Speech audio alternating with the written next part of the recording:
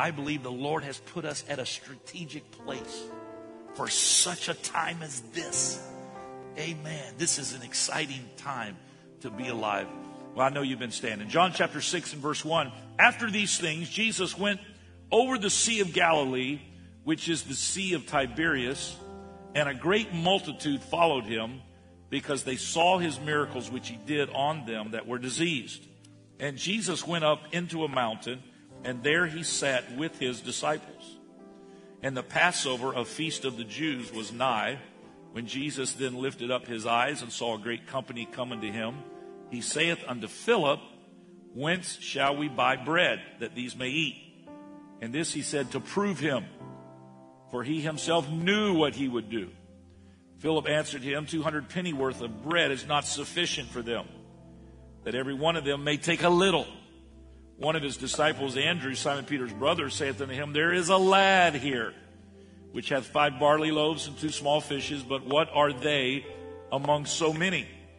And Jesus said, Make the men sit down. Now there was much grass in the place, so the men sat down in number about 5,000. Jesus took the loaves. When he gave thanks, he distributed to the disciples, and the disciples to them that were set down, and likewise all of the fishes, as much as they would. When they were filled, as much as they would meant they could get seconds and thirds and fourths. And when they were filled, he said unto his disciples, Gather up the fragments that remain, that nothing be lost. Therefore they gathered them together and filled 12 baskets with the fragments of the 5 barley loaves, which remained over and above. With God, there's always an over and above unto them that had eaten. What a great God we serve. We serve a God of abundance. And I want to speak this morning on this subject, the law of the lad's lunch. The law of the lad's lunch. And you may be seated. Thank you so much for standing. This particular story in the ministry of Jesus is quite unique for several reasons. Number one, it was seen by thousands of people. There were at least 5,000 people there, maybe closer to 20,000 if we counted, family members. But the Bible does say that there were 5,000 men. So that's the minimum of number of people that were there. This was a miracle that was not done among just the disciples or just the followers of Jesus per se. But this indeed was a miracle that was done in a very, very visible manner. There were thousands of people that had seen it, and they told their friends about it, and they told their neighbors about it. And it spread, even though Jesus was up in the Galilee area, it spread all the way down to Jerusalem. Of course, it was a great concern to the Sanhedrin and the scribes and the Pharisees and the Jewish leaders that were based down in Jerusalem. But there were so many people that had seen it, it was undeniable. And the second thing that's unique about this particular story in the ministry of Jesus is that it was the only miracle that Jesus ever did that's recorded in all 4 Gospels. Matthew, Mark, Luke, and John all record the feeding of the thousands with this little lad's lunch. But I think a closer look reveals some principles for life that we can lift from this particular passage of Scripture. One of the things that we know about the character and the nature of Christ is that he never does a miracle just to show off. Just to say, hey, look what I can do. Abracadabra, I'm a magician. That's not the way that our God works. When God does a miracle, he always did then, as he does now, he does a miracle to, number one, meet a need, and secondly, to teach a principle. And in this miracle, we have the story on how to prepare for the harvest of heaven. The first thing that we see when we look at this, and this is a unique part of this passage, is that just because the Lord asks a question does not mean he does not know the answer. Just because the Lord asks a question does not mean he does not know the answer. He asked, how are we going to feed them? What are we going to do? It wasn't because he was unsure. It wasn't because he did not know what to do. He asked it to test them, to test their spirit, to test their heart. And he wanted them to recognize their dependence on the miraculous power of God. Because there's going to be situations later in their lives, as there are in our lives, even today, when we are not sufficient for the dilemma that we are facing. We're not smart enough. We're not strong enough. We don't have all the resources. It's bigger than we are. Yes, but it's not bigger than the God we serve. And so the Lord will ask a question that he already knows the answer to, but he wants you to respond because it gives you an opportunity to communicate verbally what is in your heart. He asked Moses, what is in your hand? Moses is standing there with a shepherd's staff in his hand, and he asked him, what is in your hand? It's not as if God couldn't see what's in his hand. He wanted Moses to recognize what was in his hand and what that represented. Of course, to Moses, that staff, being a shepherd at this time, he's out in the desert. And of course, this burning bush brings him to the attention that God is now transitioning him to a different assignment. He's to go back to Egypt and be the deliverer of the children of Israel out of Egypt. But he said, I want to know what's in your hand. And he said, here's what it is. And it's a staff. Okay, throw it down. That's the thing. That staff represented his security. It represented his identity as a shepherd. It represented his profession. And the Lord says, throw it down. Of course, it's thrown down. It turns into a snake, And then he says, pick it back up. Now, I'm guarantee you he threw it down easier than he picked it back up. He had been a shepherd. He knew there were poisonous snakes in the desert. But yet, when God's in it, you don't have to live in fear. He reaches down and picks it back up, and it turns back into a shepherd's staff. Now, why did he ask Moses to do that? Because the Lord wants to know what's in your hand. What can you give God? As long as you keep it in your hand, it may serve you well in the natural, but it will not become supernatural until it's put in the hand of God. I don't know about you, but sometimes I need a supernatural answer. I'm facing something that's bigger than what I can do on my own, with my own shepherd staff, with my own ability, with my own identity, with my own resources. It's not enough. But if I put it in the hand of God, God can make it a miracle. He can make it supernatural. He can multiply. But he wants to know what's in your hand. This is the same test that he gave to Abraham when he said, take your son up, thine only son, Isaac. Take him up and offer him as a sacrifice on the top of Mount Moriah. And of course, Abraham did. And that was, I'm sure, not an easy journey, because that son represented his future. It represented his legacy. But you know what? The fact that he gave him to God, God took him, gave him back, and multiplied. Multiplied, because he had promised him, your seed will be as the sand of the sea and as the stars of the sky. And he only had one son. But when you put it in the master's hand, he can multiply it. So when God asks us the question, it's not about information, but it's about the heart. He will give you an opportunity to act out what is in your heart. The text said he already knew what would be the outcome. He already knew. Because one thing you and I must remember is that uncertainty with us does not equate to uncertainty with God. We may not know what the future holds. We may not know how tomorrow will unfold, but we do know who is in control. Oh, hallelujah.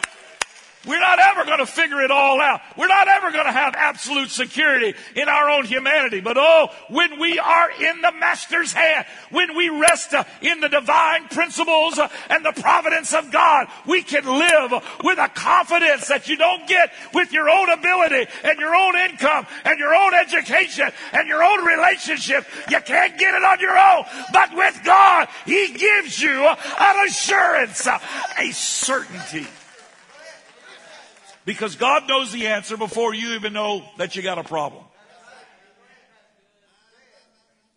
He knows the answer before you know there's a problem. And He's not going to be surprised by it. He sees the beginning from the end. He knows every problem you're going to face. And He knows what you're going to face the rest of your life. He doesn't reveal it all to you because it'd scare you to death. He just wants you to know. Just learn to trust Him. Just trust the Lord. He's already got it. He's not shocked. He's not surprised. He's not blown away by it. And you've got to come to him and say, God, you already knew this was coming. So obviously you know the answer. So I'm not going to worry about it. I'm going to put it in the master's hand. Hallelujah. And we just got to recognize that we can't solve it on our own. That's the biggest battle for us in our humanity. We want to try to solve everything on our own. How difficult is it for us to even ask for help? We want to solve it on our own. We would do well to recognize that what we have is not enough. Philip answered him and said, 200 pennyworth of bread is not sufficient for them, that every one of them may take a little. I'm not even talking about them eating so much that they're full. I'm just talking about if everybody just takes a portion, it's still not going to be enough. 200 pennyworth of bread is not enough. It's also Mark that records this amount of 200 pennyworth. I don't know if they took a quick assessment of how much change all of the disciples had, but for whatever reason, 200 pennyworth was the amount they had to work with. One translation says that it was about 8 months' wages. 8 months' wages was not enough to feed this crowd. I told you, it was a large crowd. What we've got is not enough. It's not enough money. The disciples, they pulled it all together. They gathered their resources. It was not enough. They did a little cost analysis and their anxiety went into overdrive. Have you ever done that? You're looking at your budget and you got all your bills, then you got your income and there's a gap. Anybody ever had a gap? There's a gap. It's not enough. It's not sufficient. Oh, it may not be, but God is enough. Woo, hallelujah. I can imagine Peter, some of the other guys, Jesus, how are we going to feed this crowd? 15,000 people, how are we going to do it? How are we going to transport the food out here? How are we going to keep it warm? Who's going to clean up the mess?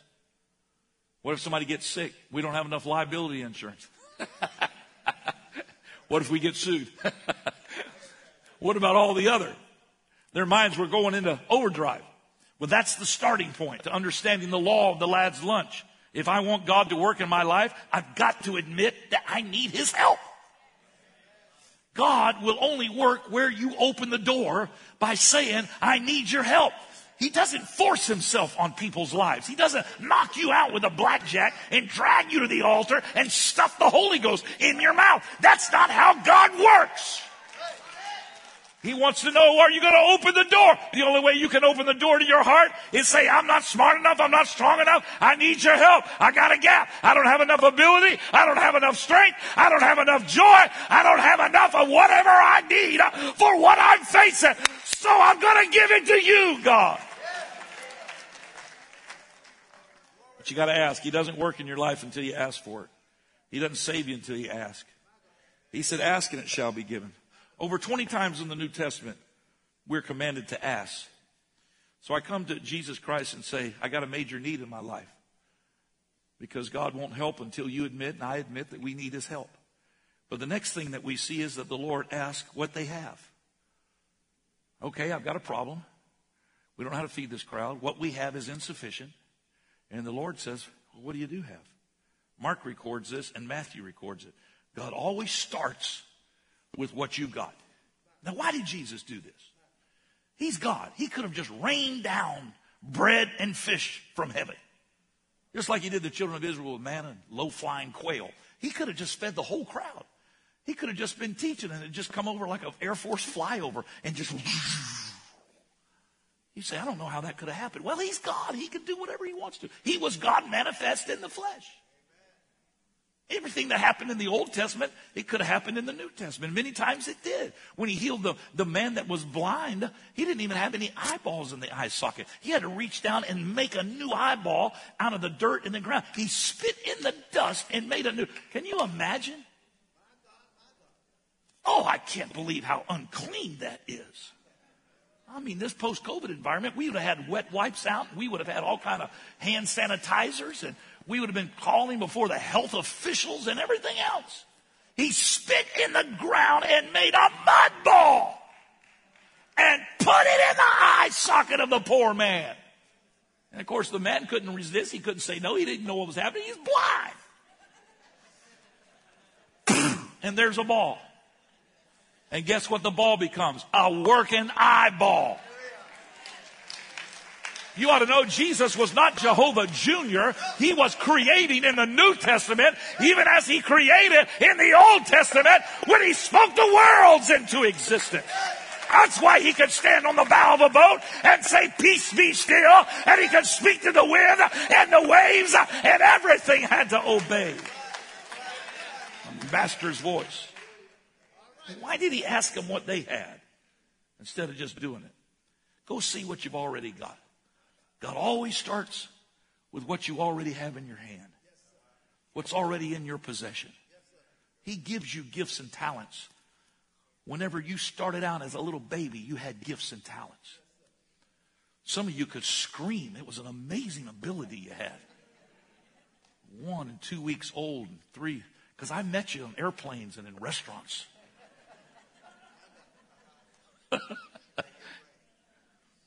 Don't get to be an adult and get up in the apostolic church of the living God and get all quiet and become cemetery plots with faces. You got abilities to lift your voice.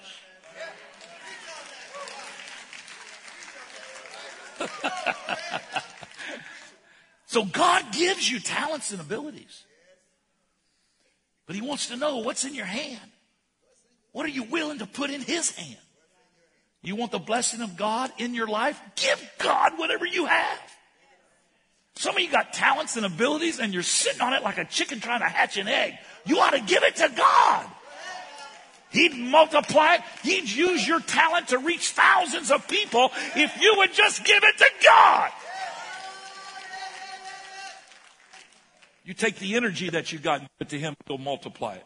You take the time that you got and give it to God and he'll multiply it. You take the money that you've got and give it to God and he'll multiply it. You take the relationship that you've got and give it to God and he'll multiply it. If you need more friends, be friendly. Give to God what he's given you. If you don't have the right relationships, it's because you're developing them on your own. Take the relationships that you do have and give it to God. He will multiply it unto you. Whatever talent you got, give it to God. God, here's what I've got. You say, but I don't have much. He doesn't need much. He just needs to know, are you willing? Are you willing to give what you've got, what's been put in your hands? It doesn't matter how much it is. It may just be 5 little barley loaves, and it may just be a couple of fishes. But if you'll put it in the hand of the master, he can feed a multitude with it. I'm sure there were other people there that had a better lunch than this boy. There's always going to be somebody that's got a better lunch. There's always going to be somebody that's got more money. There's always going to be somebody better looking. There's always going to be somebody more talented. That's why the Bible says don't compare yourself with one another. Whatever God's given you, say, Lord, I thank you for it, and I'm putting it back in your hands. Woo, hallelujah. Here's what I got. I come with my scars, with my mistakes, with my faults. I wasn't raised in a good childhood. My dad was an alcoholic. You just give God what you got. You don't have to be of some sort of royal lineage. All you got to do is have a heart that says, God, here's my lunch. I know it's not much. I know there's a world to be saved, and I don't even like speaking in front of people, but I'll give you what I got. I can teach a Bible study. I can pray for somebody in the Walmart. I can lift up God on my job. Put it in the master's hand. He will multiply it and return it if you give it to God. I believe it's worth noting here, and this is what I think the crux of the law of the lad's lunch is, that Jesus took and multiplied what came from the crowd. It did not come from the disciples. It came from the crowd. What comes from the disciples brings addition. But what comes from the crowd brings multiplication. Let me break it down. It didn't come from the ministry. It came from the church. It came from what was already in the field. God will take what's already in the field and he will use it for the bringing in of the sheaves, because he's the Lord of the harvest. This latter-day harvest is going to come from the masses. It's not going to come from 2 or 3 or 5 or 10 or 20 or even 50 people that are doing crusades around the world. It's going to come from the masses. It's going to come from people that are so filled with the joy of God that you're saying, I just want to put it in the Master's hand. Lord, if you can use anything, you can use me. I'm going to just put it in the Master's hand. I don't know how God's going to work it. I don't see myself as having any ability, but I can be available. And so I'm going to say, Lord, I may not be an ordained minister, but I can work for you. I can say hallelujah, and I can say it a little louder. I can sing unto you. I can bless the name of God. I can be a worshiper. I can bless the holy name of Jesus. I can share my testimony with somebody. You've got a lunch. Put it in the Master's hand. This past weekend, we were up in Jacksonville in this ministry that grew out of the WINS conference called Global Harvest in Motion, where we're having crusades around North America as well as around the world.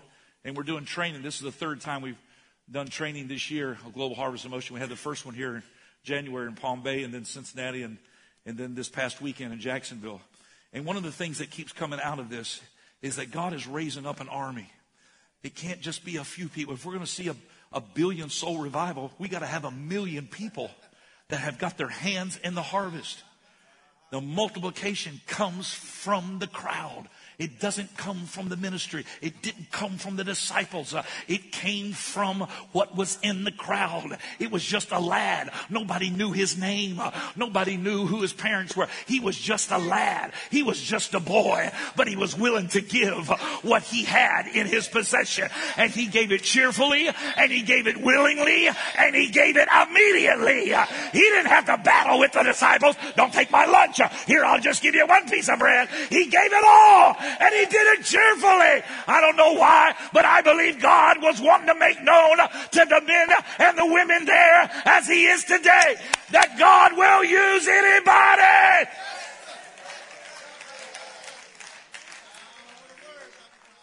At the recent General Conference in Orlando, Orange County Convention Center, Brother Jonathan McDonald pastors a great church in California. He was preaching the Children's Day service. Powerful message.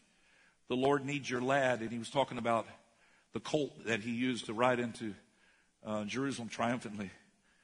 And lad, it's being translated, colt is young one, or lad, one of the translations says. And so he talked about that, and he parlayed it to what God is doing with the children of this generation. Oh, it was powerful. The Holy Ghost was moving in such a powerful way. But before the service, they had asked Sophia, my daughter, to pray at the end of the service. There were, I think, 3 or 4 other young men that were going to be praying, and they asked if I would just come up and stand behind her as she prays. And the whole crux of the message is that God is going to use the children. Instead of them being recipients of prayer, they can pray. And so we got up there on the platform, and the different ones started, and she was the only girl. But if you know my daughter, she can hold her own. And those boys were praying little prayers, and they got to Sophia. And I just had my hand behind her, and I had my hand on her back. And she started praying under the anointing. Oh, my goodness, I could feel like electricity coming off of her back. It was such an unction. The Holy Ghost was upon her. One lady was watching in Brazil and made a copy of it and sent it to me on Facebook.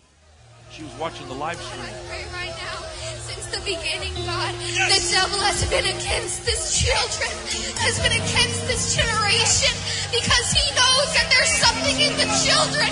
There's a faith in the children that is nothing like nothing else. They tried to kill them in Egypt, and they're trying to kill them now. But God knows that there's future pastors right here. There's future ministers right here. Missionaries and soul winners are in this church right now. And I pray, God, there has been David who got up and faced that giant. They have gotten up and stood up for their God, and we will do it now in Jesus' name. Oh, hallelujah. We're not talking about some little... That's Brother Danny Hood's son right there. He was at WINS conference this year. I declare victory and authority. God, and I pray over He's got an anointing on his life. That authority on every tongue in this place tonight, God. over every That's Colton. He's only 13 years old, but he's praying under the anointing of the Holy Ghost. You know why? Because there's a lad in the crowd. Oh, my friend, don't think God's got to use us or he can't have revival in these end days. Who are we so arrogant that think that God has to use us? He's going to find somebody that's in the crowd, that's got a hunger, that says, you can use me, God. I don't have much. I wasn't raised in this, but I believe in you, Lord. Oh, I feel an anointing in this house today. It's going to come from the audience. It's going to come from the masses. God's going to raise up an army of lads. Oh, would you lift your voice and your hands right now?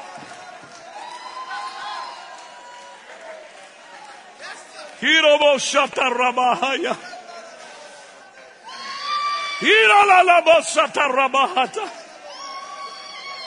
the name of Jesus.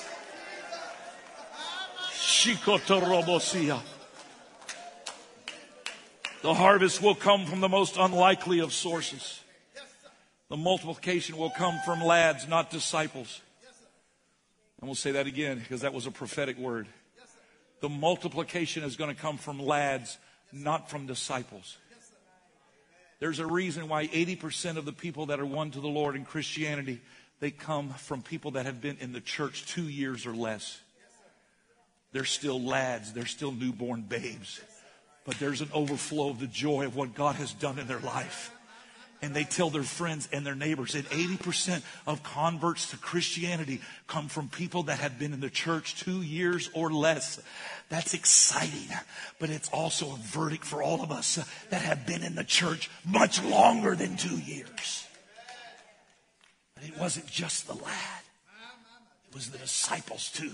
They got their hands in it. He's just multiplying. I don't know where it's coming from. He just keeps breaking it. And they were serving. And guess what? They were a part of the miracle. Because they didn't say, well, I don't think we ought to use a little lad's lunch. This doesn't have a kosher stamp on it. I don't know if it can be approved. This ought to be something that comes from our own hands. You know what they did? They gave what came from the lad. And the Lord said, now set them all down and organize them. And then let's start feeding them. Let's start passing it out. And they're going back and forth. He's got more bread. Where's it coming from? I don't know. He's got more fishes. Where's it come? I don't know. But I'm a part of it. I don't know about you, but I want to be a part of it. There's a revival coming in these last days. There's a harvest coming in these last days. And God is saying, hey, I'll use you. If you'll be a part of the process, I will use your ability. I'll use your talent. I'll use your hunger. Jesus just wants to know if you'll put it in his hands. And the multiplication came from the bread being broken. Some things are going to have to break for multiplication to come. Status quo is going to have to break for multiplication to come. The bread's got to be broken for the multiplication to come. The fish had to be broken for the multiplication to come.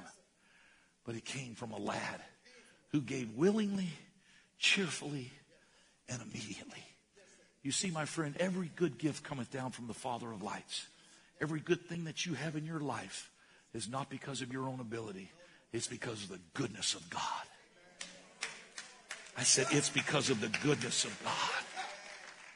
But now God wants to know, what are you going to do with it? You going to get a death grip on it? If you do, then that's going to be it. But if you'll turn it loose, God will keep multiplying into your life. And he will blow your mind because the windows of heaven are without limitation. I said the windows of heaven are without limitation. Don't hesitate. Give it immediately. Say, Lord, here it is. Take my lunch. Go ahead. I don't know if I'm going to eat. It doesn't matter. Take my lunch. Use it for the crowd. Use it to feed the masses. Do you know that some of you have talents and abilities that if you'll put it in God's hand, he's going to use that talent to feed the masses of this end time revival that's going to sweep through the world.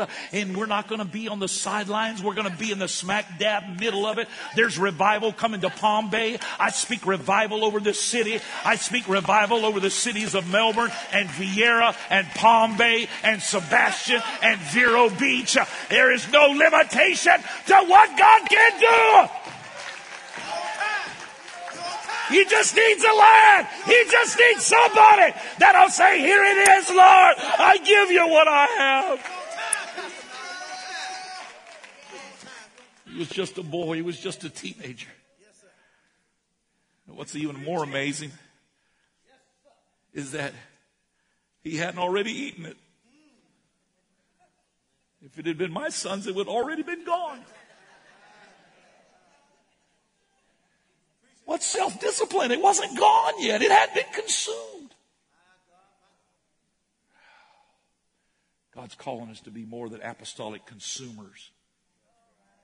God's calling us to be apostolic contributors. You blessed me so much, Lord, I can't do all, but you hear it. I will put it in your hands. And then the residue of that, the overflow of that, the oversplash of God's power now working in what you have put in his hands, not only feeds you, but feeds everybody around you.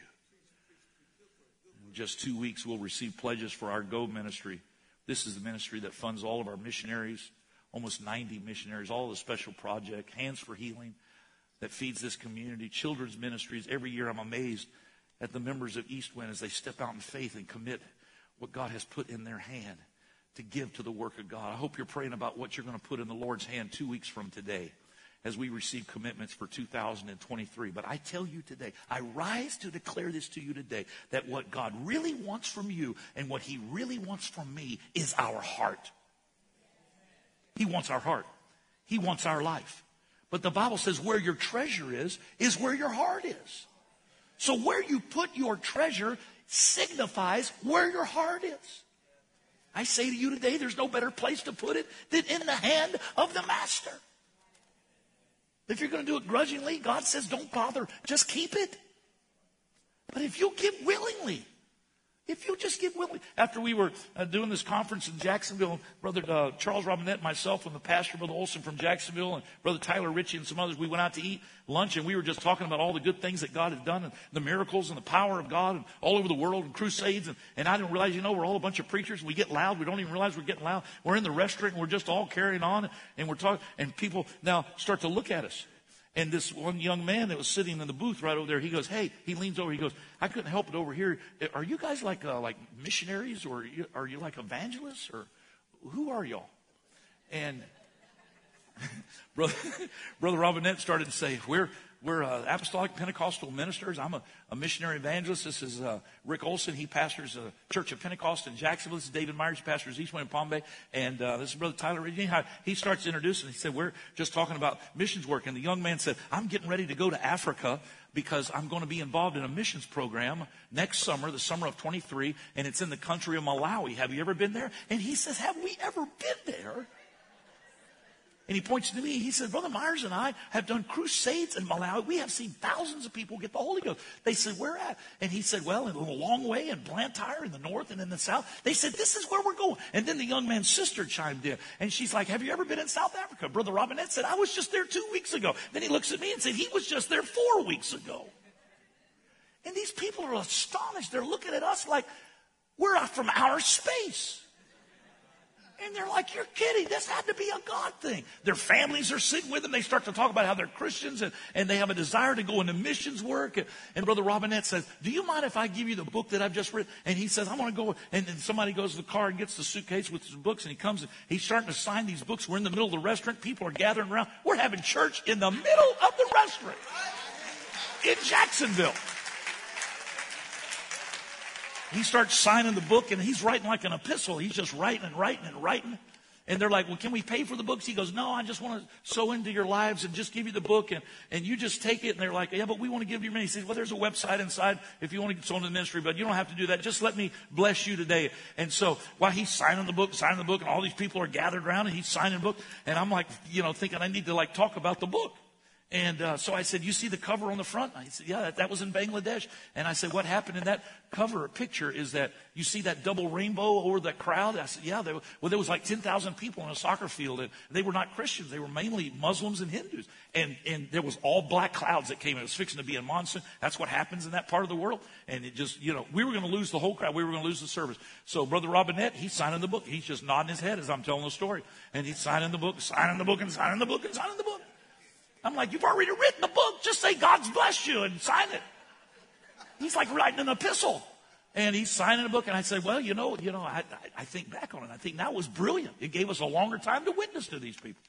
And so I was witnessing. I said, well, we all got in the field. Brother Robinette said, get out in the field and put your hands in the sky like that. We put our hands in the sky like that, and we started to pray, all of us, our whole team. We started praying. Sister Amy was with it. We're all standing out in the field. We're praying, and we're saying, in the name of Jesus, Lord, you brought these people here to be filled with the Holy Ghost. Now we speak against this cloud and this rain. Remove it. And as we pray, I'm telling you, am I not telling the truth, babe? The black clouds rolled away like that, and a big double rainbow came over the top of it. And that night, over 3,000 people received the gift of the Holy Ghost that had dots on their head from their Hindu faith and Muslims, but the Holy Ghost was poured out.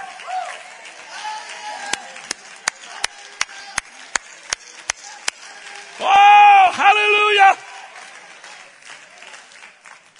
I told those people, I said, my wife captured it. That's her picture that's on the cover. Do you think he's giving us royalties? No. But my wife took that picture. We're just having fun, and we're talking about the goodness of the Lord. And they said, do you mind if you pray with us? I mean, we're praying. We're having church in a restaurant. You know why? Because there is an overflow to people that'll just get together and talk about what God's going to do. You can look around and you can mumble and grumble about the political landscape, or you can lift up your heads onto the fields that are white, unto harvest, and say, here I am, God. If you can use anything, I'll give you my lunch. I'll give you what I have. Oh, would you stand to your feet all over this auditorium? Oh, I feel the Holy Ghost. You got to expect him to multiply it. He's going to multiply it beyond your wildest imagining. Whatever you sow into his hands, he's going to multiply it. Here's what I feel in the Holy Ghost tonight, or today. I feel in the Holy Ghost that the Lord would say to each of us, whatever you have a deficit in, whether it be strength, whether it be hope, whether it be faith, whatever you feel inadequate, whatever the gap is, why don't you give that to God today? Because he wants to multiply the area that you feel insufficient. Whatever that gap is. Maybe some of you have been praying for your prodigals to come home. You don't know what to do. Now you're even thinking about Thanksgiving. You're going to be with family members that are unsaved. How's that door going to be open? Recently, I told him in the early service, I think Dr. Myers is here somewhere. Recently, my mom and my sister went up to Boston, Massachusetts, where all of her family's from. My mom was born into a strong Italian Catholic family, the Boston area. And about 17, 18 years old, a friend of hers sent a letter from California and told her about the outpouring of the Holy Ghost. They had received the Holy Ghost in California. And so she got on a plane at 18 years old and flew to California. And while she was in California, she received the Holy Ghost with the evidence of speaking in tongues. She came back to Boston and started telling her family. Her family thought she had joined a cult. We should have never let you go to California. They brought her to see Uncle Joe. He was the guy who had education. He had been in the Merchant Marines and he had traveled. And they brought him over to see Uncle Joe. And there was supposed to be some sort of debriefing. And he talked to her about this and that. And finally he just said to her in a very condescending way, well, I guarantee you this thing won't last. But I was with her when she went back and saw Uncle Joe 50 years later. I said, Uncle Joe, I still got the Holy Ghost. It's still real. Over the years, my grandparents tried to figure out what this Pentecostal movement was all about. My mom was filled with the Holy Ghost. She used to take the train down into Boston to go and find a church. There was not even a Pentecostal church in her city. But her family retired early and they would come to Florida, and she was come down to Florida and she'd find a Pentecostal church, and she found a little Pentecostal church. And there was a pastor there. The pastor died and his wife was now pastoring. And she needed a piano player. My mom played the piano. So So when her family went back to Boston, my mom stayed there, lived with an elderly lady so she could be the piano player for the church. She was just a lad. She said, I'll give you, Lord, whatever I have. Didn't know anybody. But at a youth rally, a handsome young man, straight out of Bible school, came through the serving line, and she flashed those beautiful Italian eyes at him. She said, would you like a piece of cake?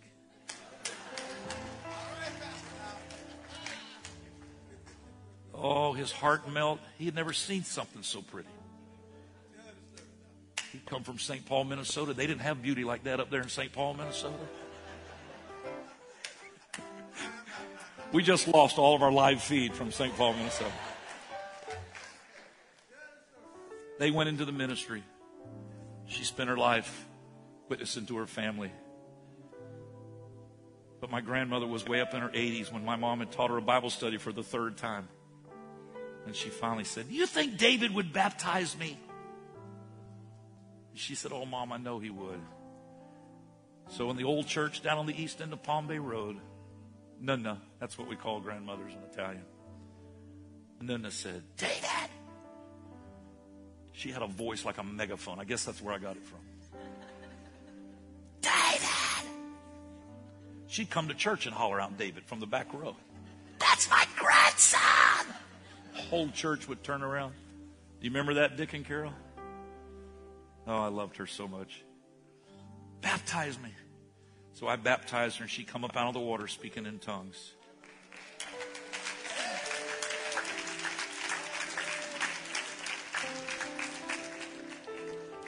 But a few weeks ago, my mom said, my brother is now 94 years old. I got to go back to Boston. And I just got to pray that there'll be an open door where I can witness to my brother one more time. He's 94 years old now. So her and my sister went up to Boston just a couple of weeks ago. They went out to eat. And it's my uncle Jimmy and his two daughters, Judy and Susan. They went out to eat, and they hadn't even ordered whenever the son-in-law, Susan's husband, said, so can you tell us, I've heard a little bit about it, but can you tell us what happened to you when you were 18 years old? I'm curious. And the door opened up. And she started telling about being filled with the Holy Ghost at 18, nearly 70 years ago. Being filled with the Holy Ghost. And her brother, who she had witnessed to hundreds of times, says, I don't ever remember this story. You know what that meant? He was more receptive now than he had ever been before. Don't ever give up. Don't ever give up. She began to tell him about what God did for her at 18 years old. And she just put her life in his hand and all of the blessings that have flowed from that. All of the goodness that God has done. Because whatever you put in his hand, he's going to bless it. You say, oh, but I feel so insufficient. I feel so inadequate. We all do. But little is much when God is in it. I want to tell you, this is what I feel like the Lord is wanting to do, specifically with this church. Number one, I think he wants to draw closer to us.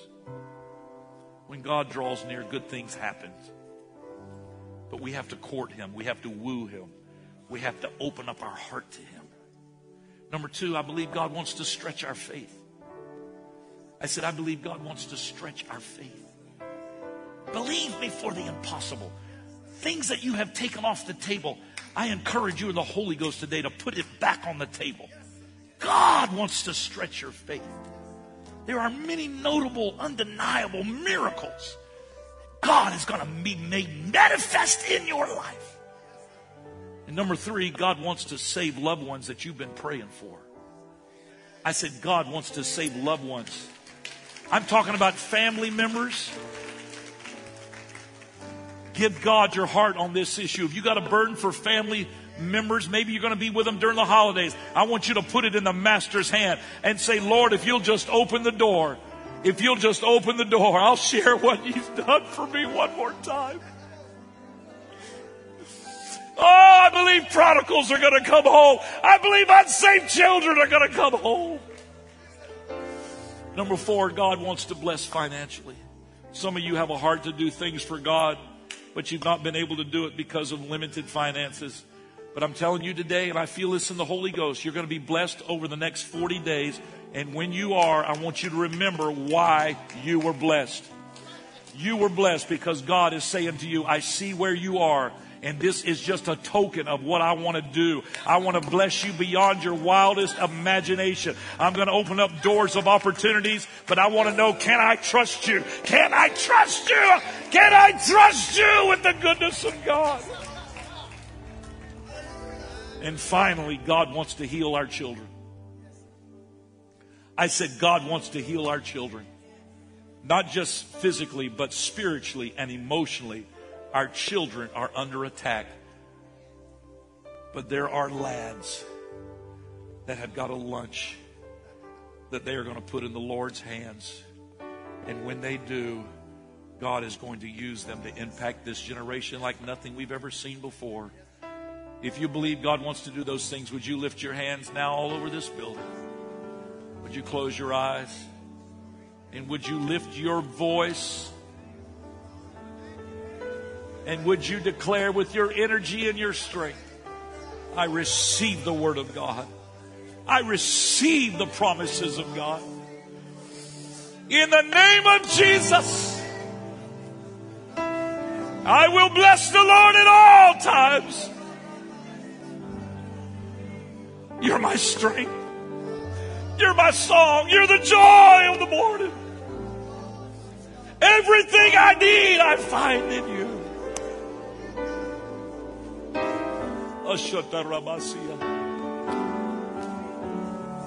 Yes, Lord. Yes, Lord. Yes, Lord. Right where you're standing right now, why don't you put your hand on somebody you're standing next to if it's appropriate? And would you pray for one another right now in the Holy Ghost? I believe something God wants to do is going to come from the audience. Come on, would you pray for one another right now in the name of Jesus? Many times we suffer in silence. You're going through valleys, you're going through trials nobody knows anything about. But oh, God's got His hand upon you.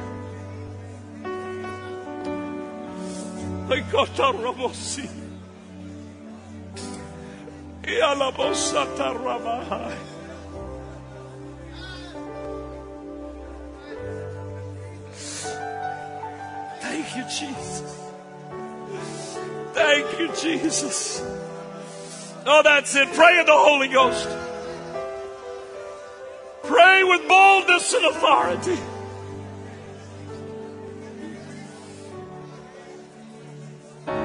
I give it to you, oh God. I give it to you.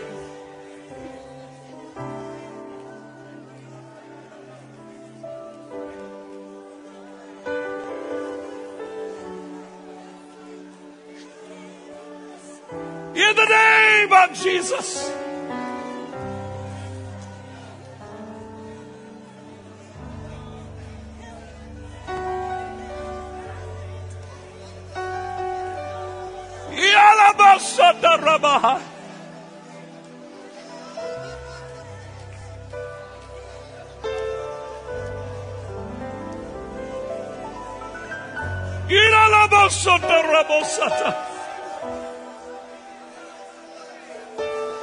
Come on, He's going to use you to feed the masses.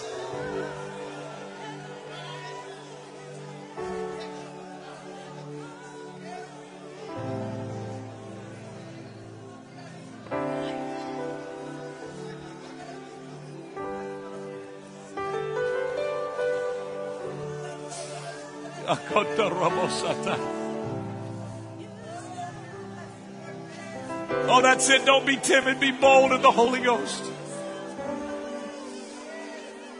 I don't even have to contemplate it. I'm giving it to you, Lord, right now in the name of Jesus.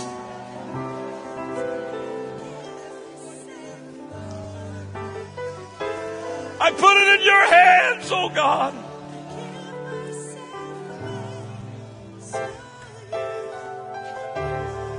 Yashata robosata. Ikonda robosia.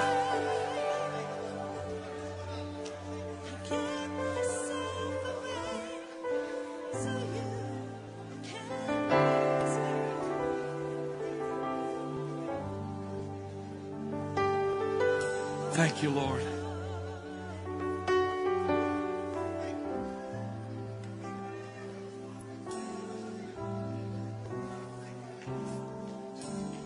Here's what I feel. Those of you that are facing some things in your life that you are painfully aware of, that there's a gap and you feel that you're in deficit, whether it's a spiritual issue, a financial issue, an emotional issue, a relational issue, whatever it is, but you're here today saying, I'm not enough on my own for the solution that this dilemma needs. I got a God-sized problem, and only God can solve it. Whatever it is, you're facing a situation right now that only God can solve it. I want you to step out from where you're standing, come down to the altar. I know this is not for everybody. If you got everything figured out and everything's going great, don't leave. Just stay where you are. I'm going to need you to help me pray. But if you're facing right now something that you need God to intervene, you say, I'm like the disciples. I only got 200 pennyworth. But I'm facing a massive issue that only God in His divine providence and power is going to be able to resolve it. And I'm going to come down to this altar right now, and I'm going to just put it in the Master's hands. I'm going to go ahead and worship God in advance because I believe God's going to make a way. I'm going to go ahead and put it in God's hands right now because God's going to bring the healing. God's going to bring the deliverance. God's going to bring the miracle. I'm going to put it in His hands. I don't have all my ducks in a row yet. I don't have all this figured out. I'm in deficit. But I believe God. I believe anything is possible with God.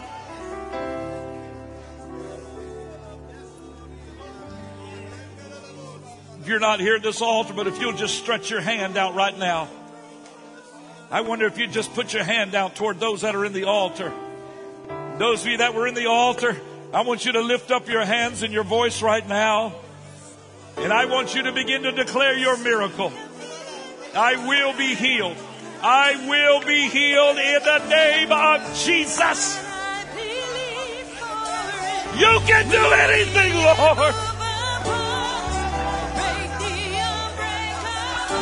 I'm not strong enough. I'm not smart enough. But you can do anything, God. I declare my miracle. I declare the miracle.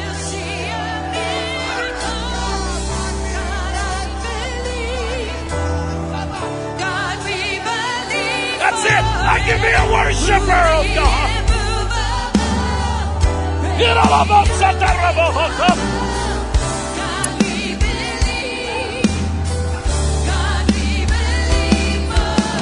I can be a worshiper of you, Lord.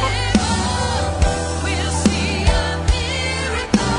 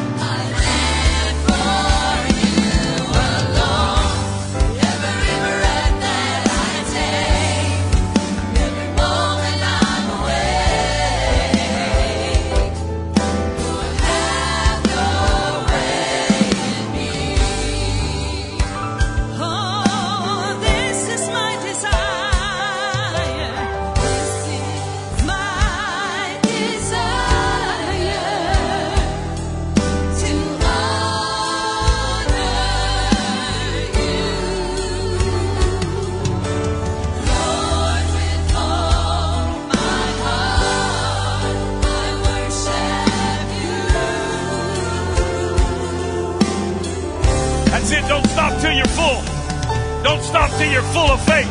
Don't stop till you're full of hope. Don't stop till you're full of praise and worship. Keep on praising Him. Praise Him until you feel a release of the Holy Ghost.